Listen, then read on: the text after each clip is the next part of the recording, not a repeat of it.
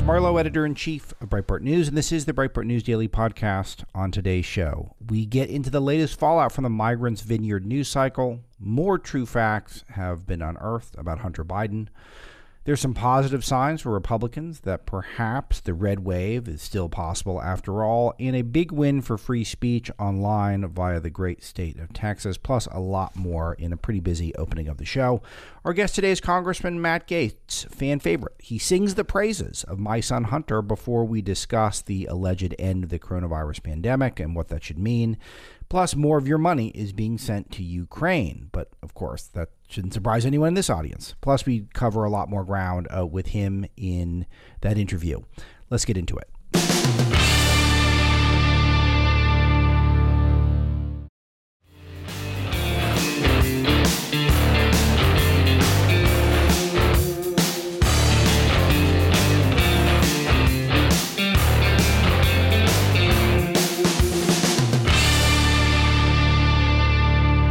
Yesterday, I guess the biggest thing that was going on was the Queen and the historic funeral. We might never see a funeral like this again. People were pointing out something that is this much of an international event, definitely one of the biggest events internationally that we've ever seen. I don't know who would get this level of pomp and circumstance due to the nature of it being actual royalty, a monarch, and a Western monarch, nonetheless, or in addition, and just the nature of someone who's such a popular figure that was just incredibly popular for so many reasons all around the world, symbol of class and tradition. And it was really striking to watch, and mostly from our vantage point at Breitbart, we were struck by the Christian themes.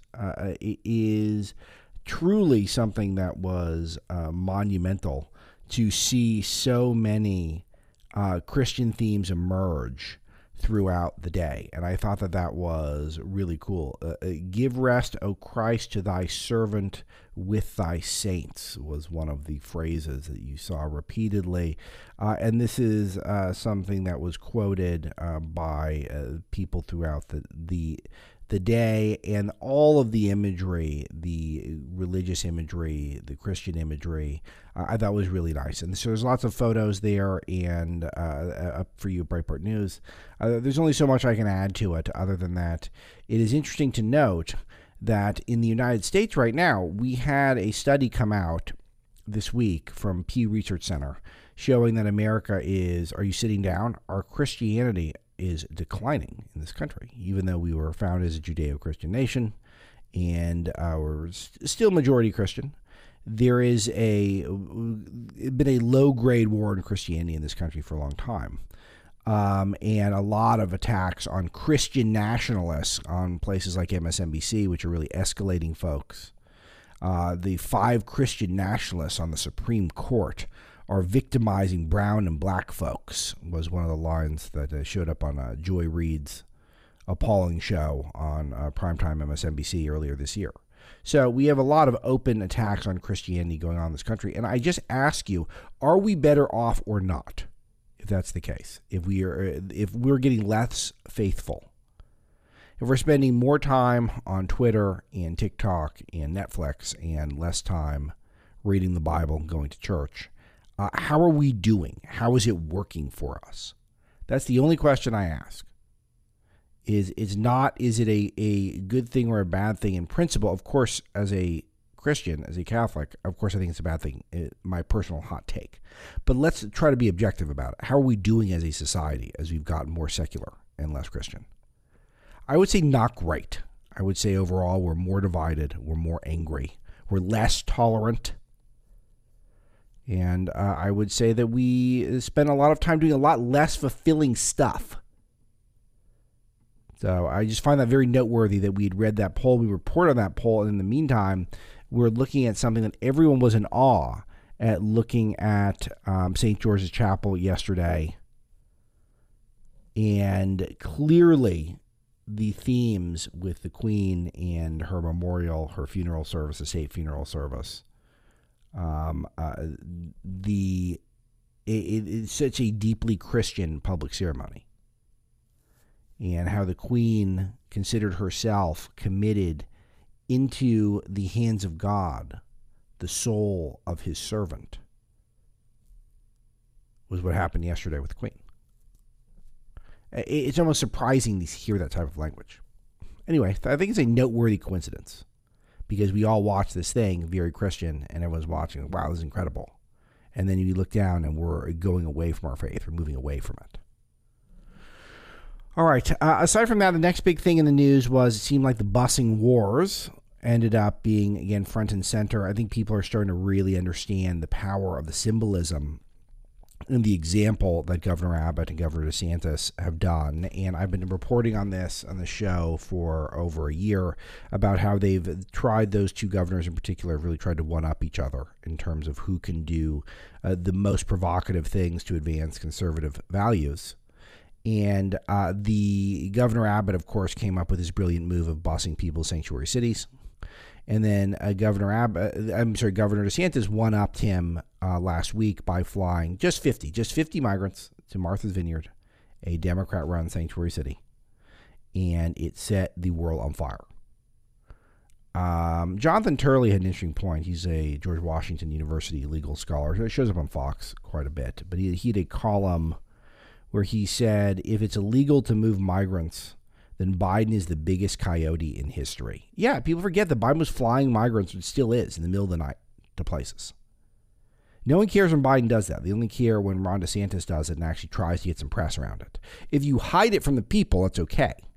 But if you are just doing it in the dead, if you're doing the dead of night, it's okay. But if you do it in a way that's intentionally designed to get some attention around a very important issue, maybe the most important issue of our time, at least over the last 10 years. The issue that gave rise to Trump. So sort of the issue that made everything else possible. If we had a secure border, then Trump would have been president. There's no way. Because both party establishments wanted to keep the border open. That's what gave rise to Trump. Now, Trump, of course, did a lot of other things right to get in there. But I am saying that he would not have been necessary if we'd have an open border. It's still open. Record 2 million migrants apprehended at the southwest border this year. You guys got that? Hello? Is this thing on? Greg, Zach, is this working? Because I'm pretty sure I just said there were record 2 million migrants apprehended at the southwest border this year. And people had the nerve to complain about 50 being flown to one sanctuary city. And the left is having a really hard time with this because people got the picture that they had no idea what to do. They had no idea how to deal with this. So a lot of them have said things like, they enriched us, the migrants who showed up for one day, and they got deported. They got deported out of Martha's Vineyard to somewhere else. So the residents trying to act like they were really sympathetic, even though they shipped them off to military base. There's something so noteworthy about this. If you are someone with any sort of religious affiliation, or you've even read about religion, it's not enough just to have a government program that helps people. You're supposed to actually help people yourself. You don't just get to shovel off some of your dough to the government via taxes and then wash your hands of helping other people. That's not the way the world is supposed to work. And then you can go work, on your job, trading stock on Wall Street, or as a attorney for a nonprofit, or junior vice president at Facebook. Like, you're supposed to actually help people, not just send taxpayer money so that other people can help people. So for the left to act like they, were really enriched by the migrants being there for one day, they didn't help them. They deported them elsewhere. That's why I said that there was at least one a story that I saw of some residents saying that DeSantis actually had a point, and that maybe they should use their second homes or vacation homes to house some of the migrants. Tons of empty summer homes. And despite that, there were claims that there was a housing crisis when illegal aliens arrived. John Binder wrote this up for us at Breitbart News. Tons of sprawling estates owned by wealthy people sitting empty, because summer's over. It just ended, which is why the timing of this was perfect by DeSantis. Labor Day marks the unofficial end of summer, even though I think summer ends tomorrow, technically. But the kind of unofficial ends Labor Day. Everyone goes back to Boston and Manhattan and wherever they are. And now they'll be there for the school year. Then they can come back, have a nice summer there. Residents saying there's no place for them to live. We have a major housing crisis as it is. There's lots of empty houses. People need to step up and help their fellow man. But they won't do it because they don't want people who are unfamiliar to them in their homes, because they don't really believe that these people are a victim of Ron DeSantis. These people are political pawns for them. They drive down the wages of the lower class, the servant class in this country, and then they eventually vote Democrat. Same as the rich elite who have 2 homes and one's on Martha's Vineyard. Duh.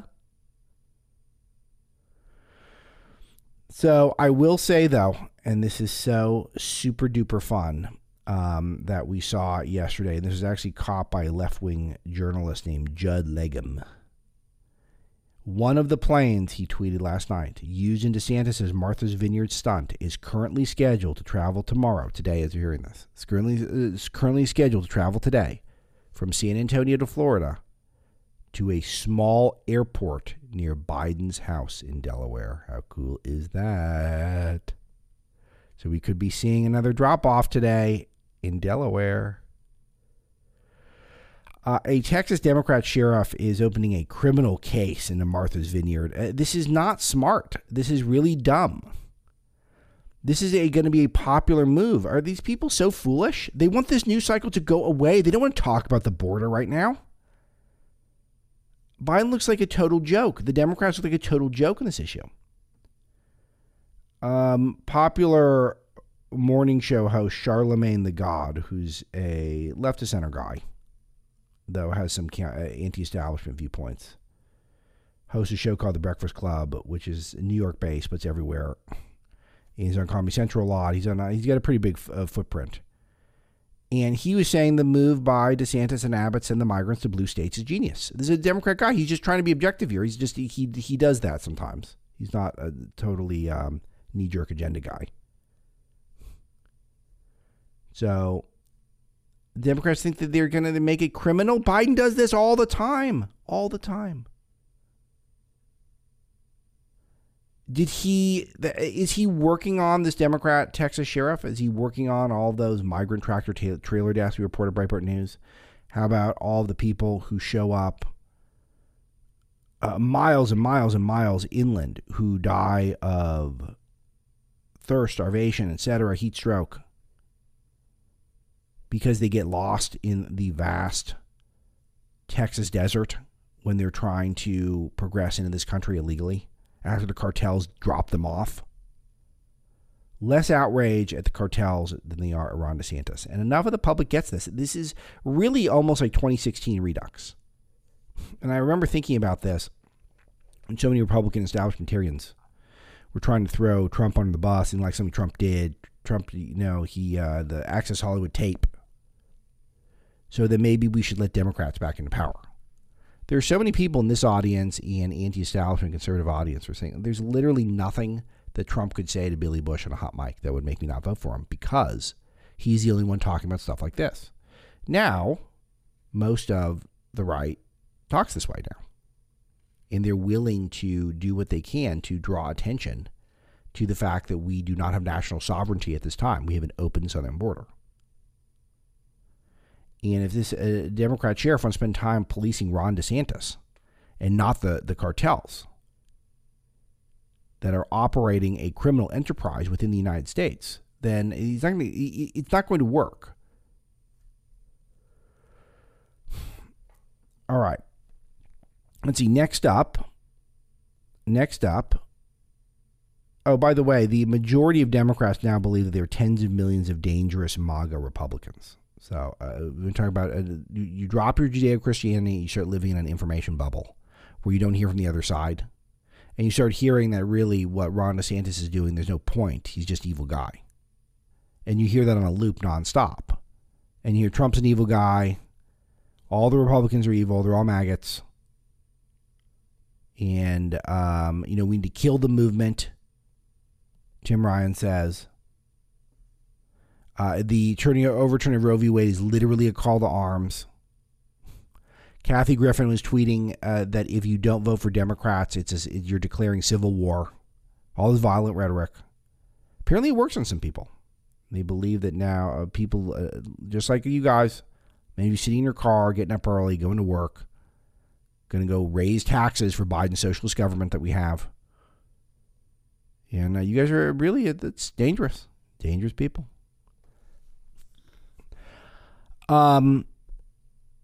I will say there's one other thing that came up yesterday, but it just really kind of hung around in the news. I mentioned on yesterday's show quite a bit, is that there's now an effort to declare the pandemic over, which is kind of odd to me. And there's going to be another shoe that drops. And I'll mention this again because Biden's now declaring the pandemic over. Recall the World Health Organization said it's almost over. Now, why would they want the pandemic to be over now? I was convinced we were going to get a mid-Termicron variant. We were going to get a variant that was so bad that kept people locked down and made it so. It's definitely too late to change voting rolls for this election. So anything that, thanks to the good work of folks like Christian Adams, who we had on, and Dave Bossie, and who comes on, and all these people who are focused on election integrity, basically, if we haven't made any changes, then they're not getting made for the midterm, which means the Democrats are going to have a lot of advantage. Way too much cheat by mail is going to take place. But still, I was thinking we'd get maybe a mid-Termicron variant that would allow for maybe even more lax voting rules that are already humiliating for this country that we already have. But we're not going to get that, and I am guessing that this is because they know something we don't. Because with the globalist experiment, the Great Reset, World Economic Forum, Davos, all these people, what they want to do is they want to create more mechanisms to seize more control over your lives. This was a subject of my speech over the weekend, so it's kind of been on my mind. And they've used, of course, the pandemic to do this. So why are they now backing off and saying the pandemic's over? When you look at the numbers that... If you look at the numbers, we're still seeing 60,000 positive tests over the last week, 500 COVID-related deaths over the last week in the United States. And this is when people aren't testing. I mean, I was thinking about, I might have had coronavirus again, as far as I know, because I had the sniffles last week. Some of you might know this. But I didn't even think to get tested until I'd already had it for a long time because I said I had a sore throat. It just felt like a cold for the most part. But I was thinking that there are other members of my family who had some symptoms and they were all mild. And but they were a little different than my symptoms. It made me think, well, maybe this is Wuhan. Maybe we had the Wuhan again. It didn't even cross my mind to get tested and then shut down all of our lives over it. It literally, I didn't even dawn on me until after I was recovered. That, oh wow, maybe it was the Ro. It was Rona, might have been, but now all of a sudden it's over. Why is it over? I'm guessing we're going to get some information that's going to suggest that there's something that they're doing. There's some sort of treatment or plan that they're doing. Maybe the shots at this point, maybe the boosters. We're going to learn something is not as good as we were being told for a long time. And recall the evolution of the shots. Shots were the vaccines, where they were, I think, we got some level of, there were some success stories, and then they pushed the largely anti-science, certainly anti-freedom mandates, which were not embraced by everyone. And then all of a sudden we stopped talking about it because once Omicron came in, it was clear shots weren't working as well. And the therapeutics, we never had a Operation Warp Speed for therapeutics, so that we really didn't do much, or the Biden administration didn't do much to make sure that people who didn't want the shots or already had their shots, or maybe the shots weren't working for them or weren't necessarily going to work for them, where they had enough treatment options. Yeah, remember, we still don't know what to do. If you're not going to get the shot, if you're not going to get the jab, what are you supposed to do? You don't know the answer to that. I don't know either. You probably would think, well, Paxlovid. That's it. That's all we've heard of. All the other things that were hot with prior variants didn't do well with Omicron. We're in like the 5th version of Omicron right now. That's where we're at. So we're going to learn something here. There's going to be a shoe that's going to drop because they stopped talking about the jabs and they are barely talking about therapeutics, and now they're saying the pandemic's over, even though their numbers suggesting it's not over. Something's going to happen. Something will give here. All right, moving on. I will mention My Son Hunter again. We've been running this series with Emma Jo Morris, which has been terrific. My Son Hunter True Facts. And the latest ones we put up yesterday. Hunter Biden illegally obtained a firearm by lying on forums about drug use. This was one of my favorite things that I relived during some of my coverage of this. I'd forgotten that Hunter Biden had a weapons charge, and he actually involved Beau Biden's wife, who, recall that Hunter Biden, the charmer that he is, was sleeping with after Beau Biden died, his beloved brother.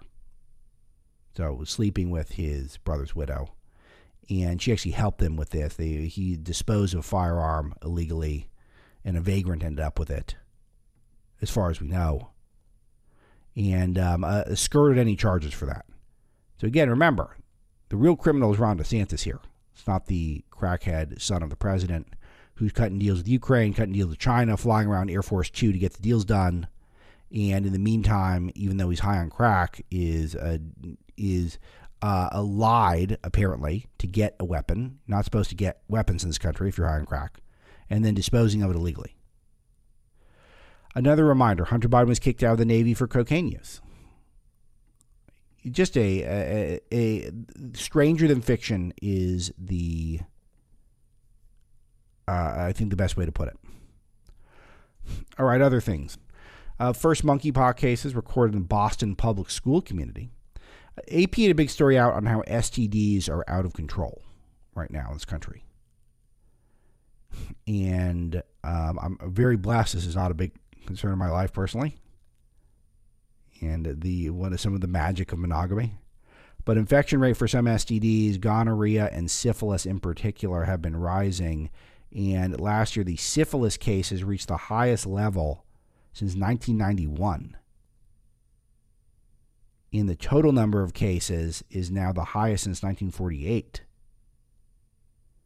HIV cases are on the rise, up 16% last year. 16% HIV rise. Wow. What is that attributable to? Monkeypox obviously not helping. And you know the communities that are most affected by monkeypox, important to note. So just be careful out there, ladies and gentlemen. Be very careful. It'd be nice if we could talk about some of this stuff a little more often, but we're so busy talking about the real problem. Real problem is Ron DeSantis is one plane of migrants. All right, Texas has beat Silicon Valley. Huge win for Ken Paxton and Governor Abbott. Federal court upholding a law banning social media censorship.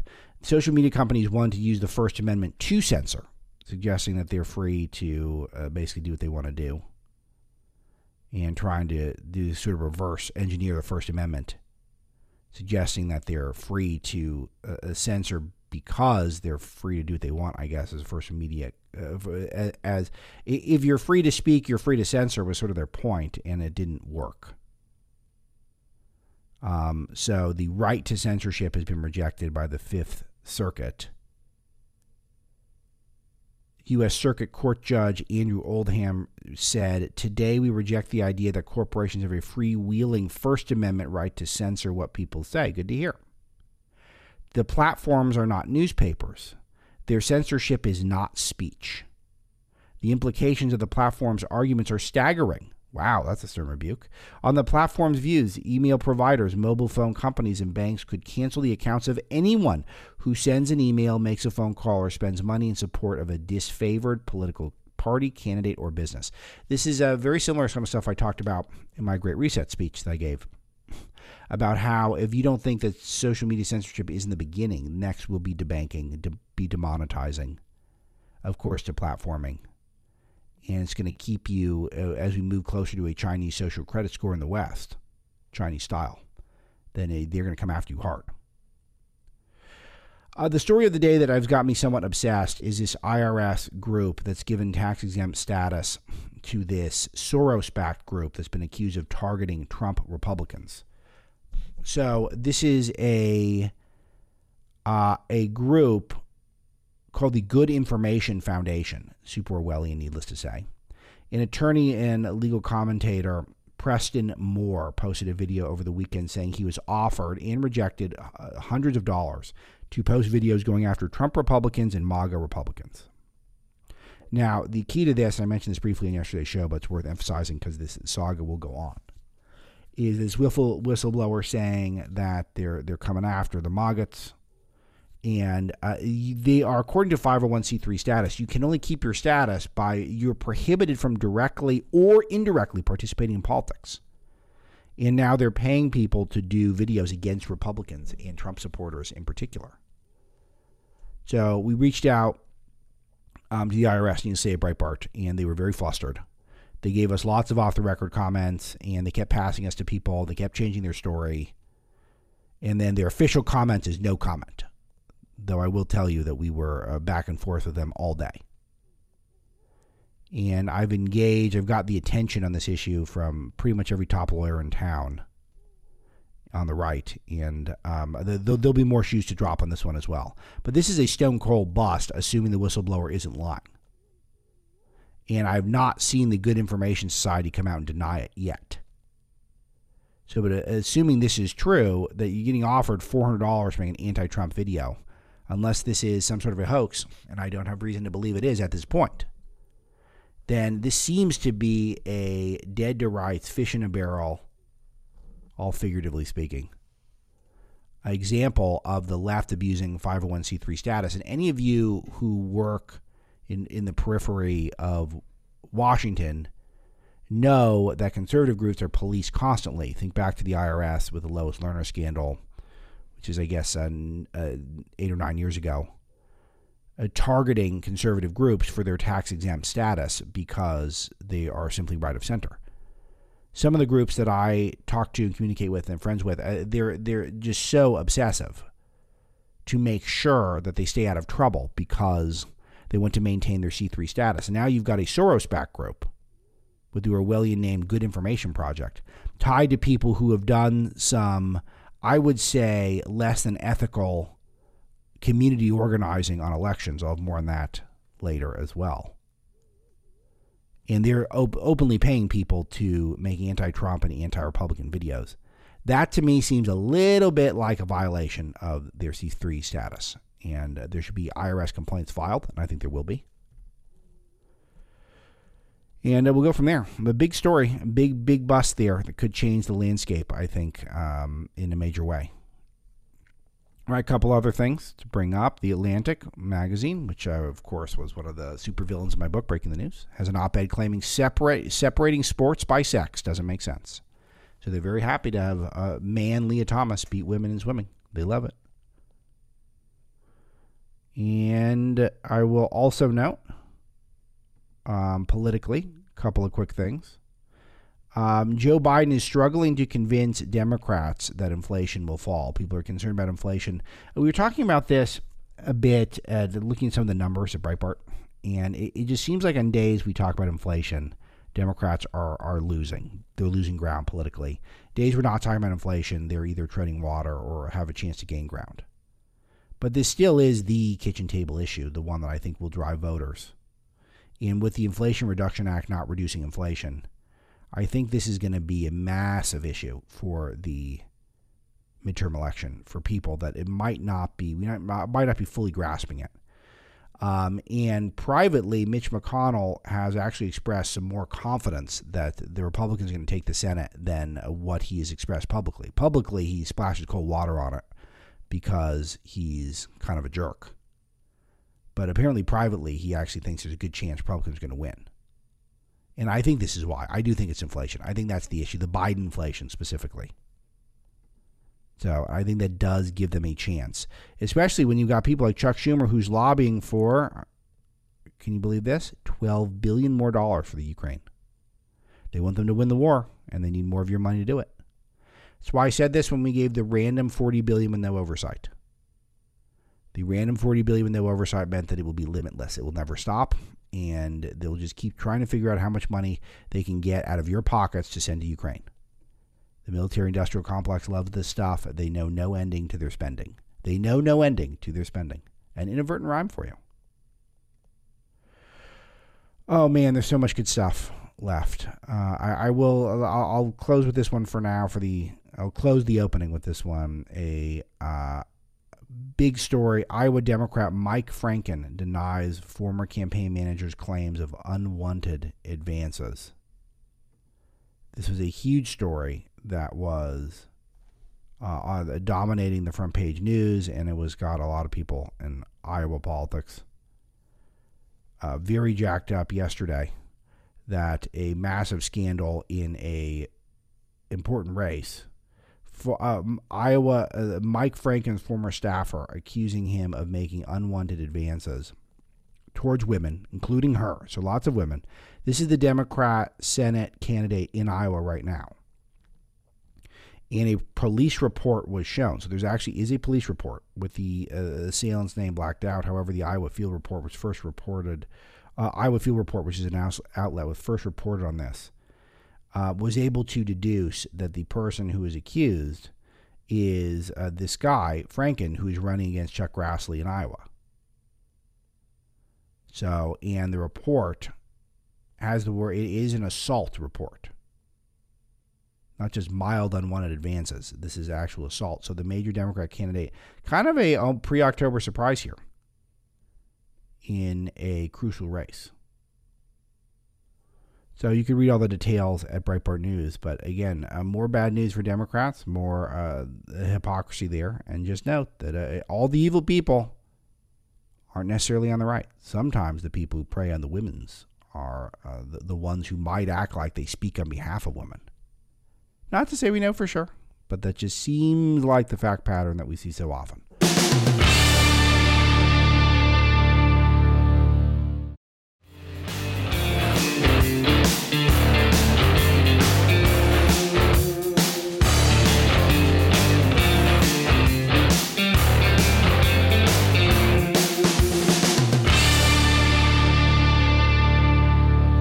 Congressman Matt Gaetz reached out to say how much he liked My Son Hunter and how he thinks it's a really important moment, perhaps a watershed moment in the culture, and it could be the beginning of something that inspires future generations to start creating art with conservatives in mind, but not just documentaries, narrative fiction as well. And I thought that was very cool, and I thought it would be a great time to have him on and talk about that, plus other things on his mind and other things in the news. And he's always a fun hang. So let's hear from Congressman Matt Gaetz, Republican of Florida. Congressman, great to have you back on the show. Oh, thanks for having me. I appreciate the opportunity to chat with you again about this terrific movie I saw. You know, I have to say, we did reach out because you've been effusive in your praise of My Son Hunter, and that makes us feel very good. Again, Congressman Matt Gaetz, Republican from Florida's 1st District. So let's start there. Well, what did you like about it? You know what? I expected a documentary. And I don't know why, but it seems as though the right has really embraced the documentary format. Yes. And oftentimes to the exclusion of creating compelling, gripping art. And, you know, we are in a culture war right now, and the ammunition in that culture war can't simply be our words and our beliefs. We have to actually have pieces of culture that are gripping, that draw people in, that compel people and move people and persuade people. And this was, I thought, a great example of that from Breitbart. Obviously, the movie My Son Hunter. And, you know, I got to tell you, Matt, or Alex, there was one scene that I really, really was drawn to, and it's the scene where Joe Biden and Hunter Biden are in a car together. Yes. And, yes. You know, Joe, it is so tense, and the tension builds. And as someone who's lived in this laptop day in, day out, going through the emails and the circumstances, it certainly was a scene that sort of just left off the pages for me. Yeah, same with me, and I'm sure this was intentional, though I haven't asked the director Robert Davi about this, and the screenwriter Brian Godowa. But it seems like that scene, it sticks out for a number of reasons. Of course, for people who know the news, there's so many quotes directly lifted from the laptop or from Right. Joe Biden's life or Hunter Biden's life. And he has maybe the best line in the whole movie where Hunter talks about how he refers to Joe as the big guy in the emails, which is just such an amazing exchange. But the movie has so much kinetic energy. It's so fast paced. There's so much eye-popping visual stuff. But that scene is just two guys talking, and what they talk about is so insane, and things that have huge impacts that would ripple across the world media landscape. And they're just having this conversation. I think that's cool that you picked up on that, because I think that is a super essential scene. Yeah, and you wonder why we don't see this more on the right. You wonder why we don't weave our substantive arguments into, moments of culture and into cultural works and artistic works. And a lot of that is because the people who are really capable in this space on the right have to hide it. You can't be in Hollywood or New York in the entertainment industry and have these right-leaning views. And so I started thinking as I was watching the movie, is this really the front end of the wave to create a new ecosystem where there is collaboration and, really effort put into not just the right substance of the argument, but the right aesthetic, the right musical score. I mean, oh my gosh, the performance you guys got out of your lead was, I thought, really a showcase opportunity in the movie.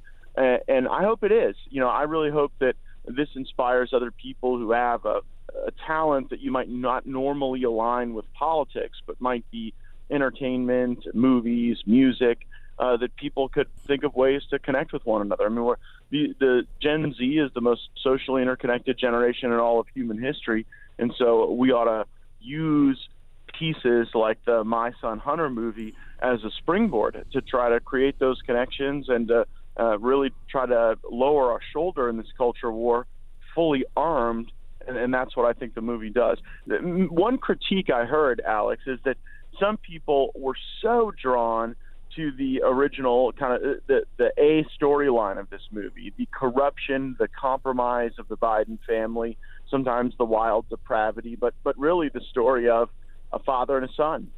And a lot of those stories throughout human history have been pretty complicated.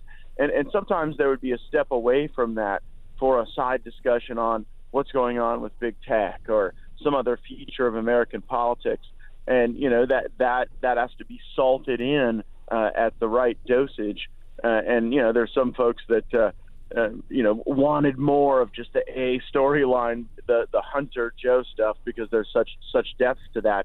But I actually kind of like that you got some reprieve with just some normal exchanges that also kind of advance the argument.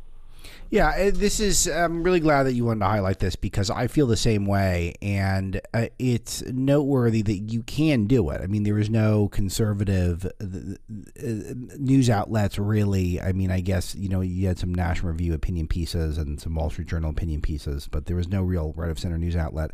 And then at Breitbart, 10, 15 years ago, we just started it, and then now we're here, and we've been around for a long time, we'll be around for a long time, and all that. I say this as someone who hosts a talk show, that I always thought that I would not go into talk radio, because even though I loved it and I was obsessed with it growing up as a right-of-center person, because there's so many great conservative talk show hosts, and we should spend our time developing new stuff. And I think that, even though I think I've got a great show, the best show and the greatest show of all time, there'll be... Whatever show is next after this show is going to be a good show. We're not doing anything like this in terms of creating these narrative films. We're not giving anyone on our side the opportunity to go spend their hard-earned dollars and their time watching narrative stories that have our political worldview in them. And this is why I think the movie is resonating with people, is not only is there so little competition for it, there's so few the people doing this, but then it's also done very well. It's done with great performances, and it's done with snappy dialogue and with good-looking people in it, and all that stuff really makes a difference. And now, hopefully, you're right, and it shows the water is warm, and people should give it a try. My wife is not an overly political person, but she was watching it with me, and she, very innocently looked at me and said, "Matt, this is so good. It could have been done by the left."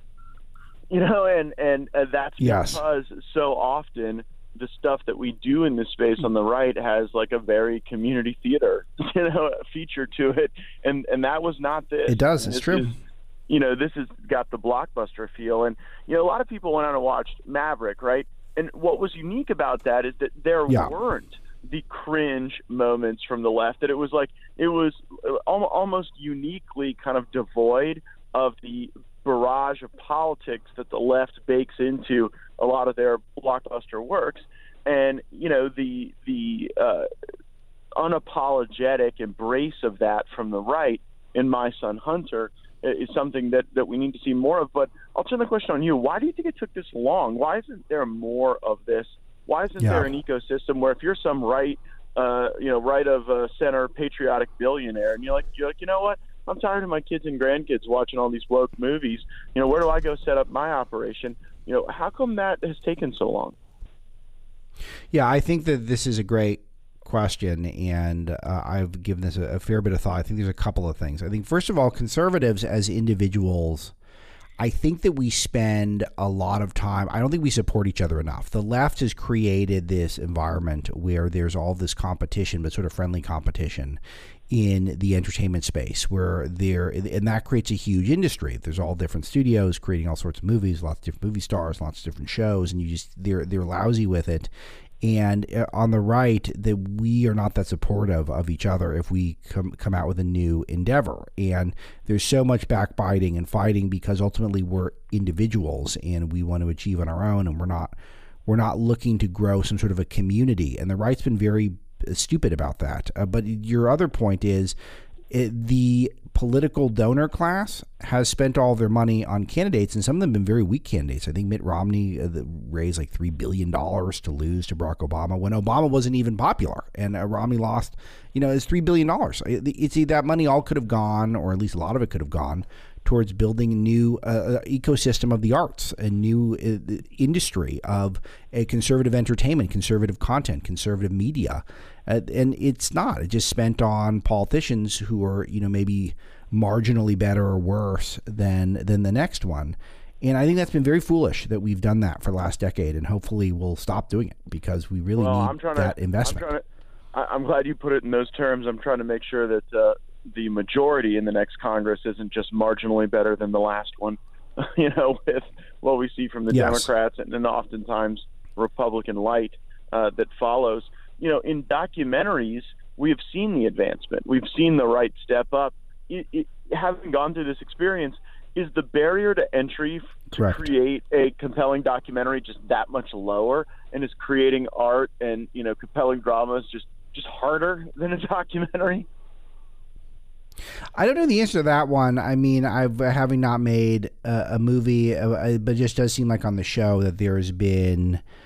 we've had a number of good documentarians on the show. Some I think are great documentarians, potentially, or at least will be one day. And I don't think we've ever had someone who has put a movie together the way that the team did around My Son Hunter, that is just narrative, semi-fiction, historical fiction. I mean, it's all rooted in fact, of course, but it's something that takes liberties and portrays it in a dramatic fashion. That's sort of art first and political second. I don't think anyone's even trying it, and that's the main thing. And I think that's kind of, what inspired you, Congressman, to reach out and say that, hey, isn't the goal here, we want people to try this, we want people to create their own content and go out and make a movie and not take if you have it inside of you, don't wait for permission, go do it and go get something done. Yeah, and like you say, we have to encourage people to be supportive because, I mean, I'm watching this amazing, film and sharing my perspective on it. Meanwhile, Pat Sajak just takes a photo with Marjorie Taylor Greene, and it's like, cancel Wheel of Fortune as a result. And so, oftentimes the people that are on our side in the entertainment space do feel an intense personal and professional pressure not to, wave their America First flag at full mast. But, I encourage folks out there, don't just watch it to become, more informed and entertained. Watch it and really think about the paradigm and the frame and the opportunity. And I've been racking my brain why we are so willing to sometimes fund the next think tank where a bunch of green eyeshade nerds are going to sit around and write policy Right. papers for each other, but not the next tool in the culture war. And be fully armed, to everyone listening, and definitely go watch My Son Hunter. Thank you, Congressman Matt Gaetz. Yes, you're right on the money with this. You have to fund the next generation of creators and not just the next generation of think tankers. That is just a paramount of paramount importance. And if you're the type of person who's on the fence, thinking maybe I'll go to political route or the arts route, we need more people in the arts world. And I say this as someone who's somewhat hypocritical in this regard, but I'm trying to support the people, as the congressman is, who are trying to create that compelling, entertaining content that might reach people who are not as political. It's part of the fun. Yep. Congressman, let me ask you about something, though, that I think is a parallel between you and some of the people involved in movies like My Son Hunter, is that you seem to get energized by some of the hate that's thrown in your direction. Andrew Breitbart, of course, was like that. And there's a few personality types. There are people who are neutral to it, who ignore it. There are people who are really hurt by it, even though most of the haters are sort of anonymous trolls. But then there are people like you who seem to embrace that if I'm taking flack, I'm over the target. Can this be a learned skill, or were you always like this? Well, my dad was a debate champion, and so growing up at the dinner table in the Gaetz family, you had to have a viewpoint on things, and you had to have a basis to support that viewpoint. And I never have minded the pugilistic endeavor of debate and discussion. But in Washington, I've learned that we lose all the fights we don't get in. And far too often on the right, we are willing to just surrender a little more ground and a little more ground. And like one day you wake up and you feel like you're standing on a ledge, and our people feel embattled right now. I think the reason I have support throughout the country, despite the left, doing a great deal to try to, hunt us in real life, cancel us online, banish us from the Congress, trying to take Marjorie Taylor Greene off the ballot. The reason I have support is because people see I'm in the fight. And yes, and you get embraced for that, and that's the same thing if people want to make the creative content that's right of center. There's going to be a huge built-in audience that it just wants to support you because you're carrying the torch for them. And I think that as we move into the next Congress, we have to decide what our identity is, because right now we are slated to win in large part by default and the dissolution of the country in the current ruling regime. And that's not an express mandate to govern.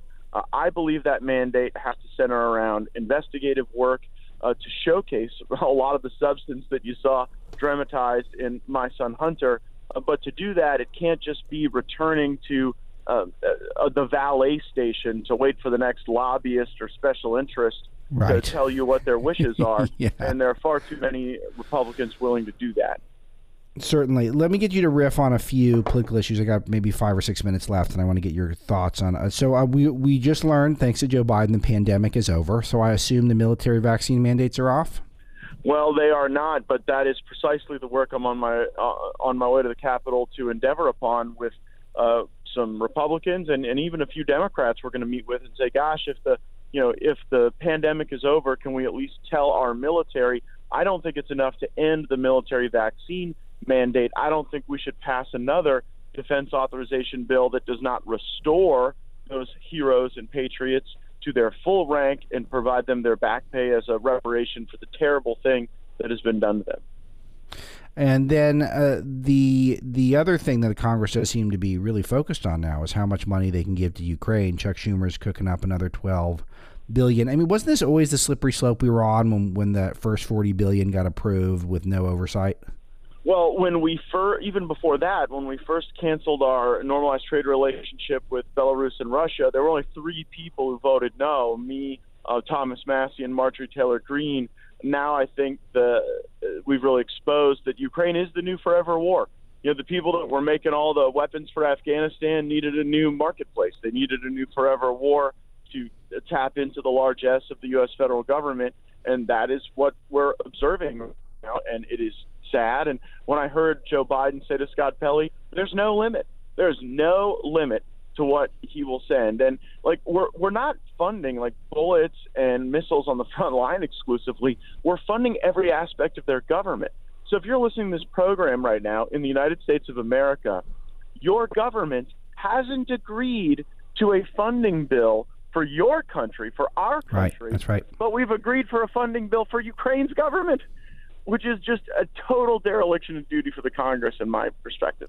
I think it goes beyond that. I think there's something intentional here, and I think that they are. I think it's on purpose. I think it's all inflationary, and the inflation, I think, it suppresses the middle class, suppresses the working class, and it feels like there's something intentional here, that they just want to spend money we all haven't earned yet, create broader debt and deficit, and make us more subservient to this world community that relies on your tax dollars to fund it.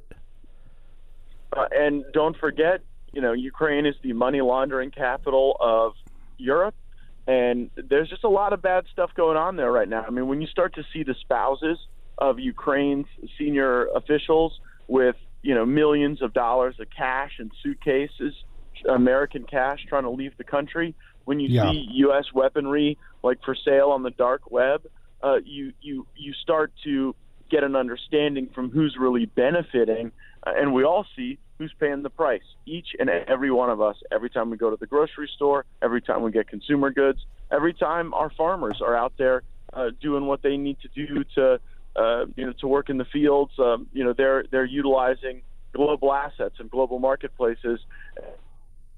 It'd be a mistake if I didn't get your take on the busing and flying of migrants throughout the country, especially when we're told what an outrage it is, even though we've now crossed 2 million people legally crossing the border. I think that we know of this year. That's just 2022 alone. I want your reaction to the tactics from Governor DeSantis and Governor Abbott, and where you think this is going to go. I am totally here to support Florida's new business, DeSantis Airlines, with nonstop flights to Martha's Vineyard and your other favorite liberal paradises. Look, this obviously isn't a strategy to deal with illegal immigration. We have to embrace a strategy and an architecture for internal enforcement of our immigration laws. That includes deporting people who are not in our country legally. We have the technology to do it. But in the meantime, I don't mind a little burden sharing. Yeah, it's a good call. Congressman, if people want to support you, where do they go?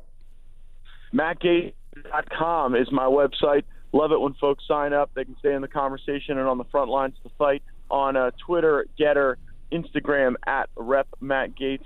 Would love a follow, and I just appreciate everything you guys do at Breitbart. Thanks, Congressman. Appreciate it. Come back soon. All right, take care. And I appreciate all the kind words about My Son Hunter, MySonHunter.com, if you guys haven't watched.